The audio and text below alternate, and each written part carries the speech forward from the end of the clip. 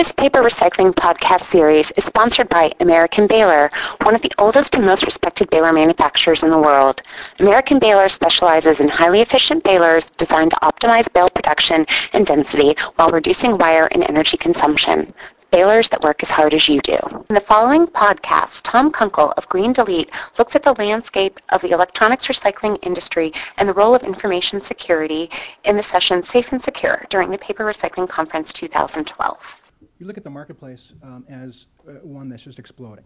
Obviously, you look at the amount of assets, and you've got tens of millions of servers and storage arrays decommissioning in 2012, along with roughly 300 million PCs and laptops.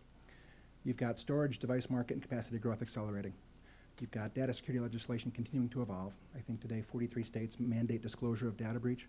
And then obviously within each vertical, whether it's healthcare, financial service, you've got specific compliance requirements as well, HIPAA, Sarbanes-Oxley, et cetera. Fourth, you've got e-waste legislation. There's today 33 states that have landfill disposal of e-waste prohibitions that are now law. And then obviously the aftermarket service provider base is what we find very fragmented, very immature and unsophisticated. The storage device market is expanding, like I mentioned. The personal smartphones and tablets. Everyone's got 1, 2, 3 devices. Kids as well. So when you look at the convergence of cost and that commoditization and miniaturization of assets, a terabyte of data today costs less than $60, and that cost continues to fall. And I think pack rats by nature, we're storing and hoarding data at alarming rates. Interestingly, Eric Schmidt, former CEO of Google, made the statement back in 2010. From the beginning of time to 2003, a total of 5 exabytes of data were created. Today we create 5 exabytes every 2 days. And that data obviously is not all confidential, but to wade through that big data to figure out what's confidential and what's not is an enormous undertaking.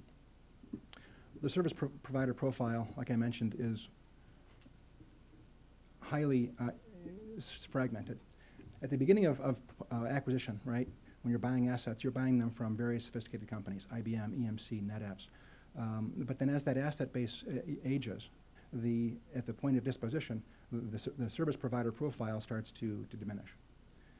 You've got various providers in the space, retailers, resellers, wholesalers, liquidators, recyclers, and waste haulers. So interestingly, just at that point where you've got the provider base falling, you've got values falling as well. And it's really important to know the value of the asset before you touch it. The same time, you've got risks rising. You've got data on those assets now that need to be eradicated. You've got e-waste issues.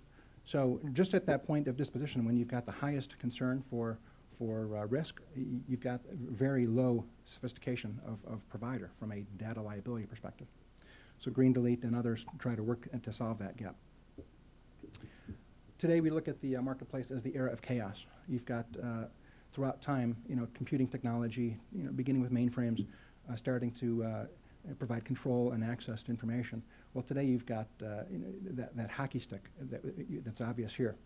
Typical Fortune 500 company has over 10,000 assets under management, and they need to track those closely and be able to displace the asset base efficiently and securely.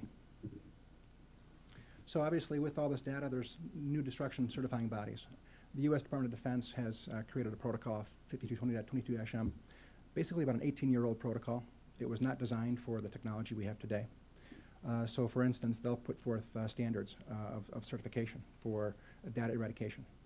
They've provided guidelines basically for corporations to be able to manage the destruction of the data. You've got National Institute of Standards and Technology, NIST, and their protocols. And then of course NAID, the National Association of Information Destruction.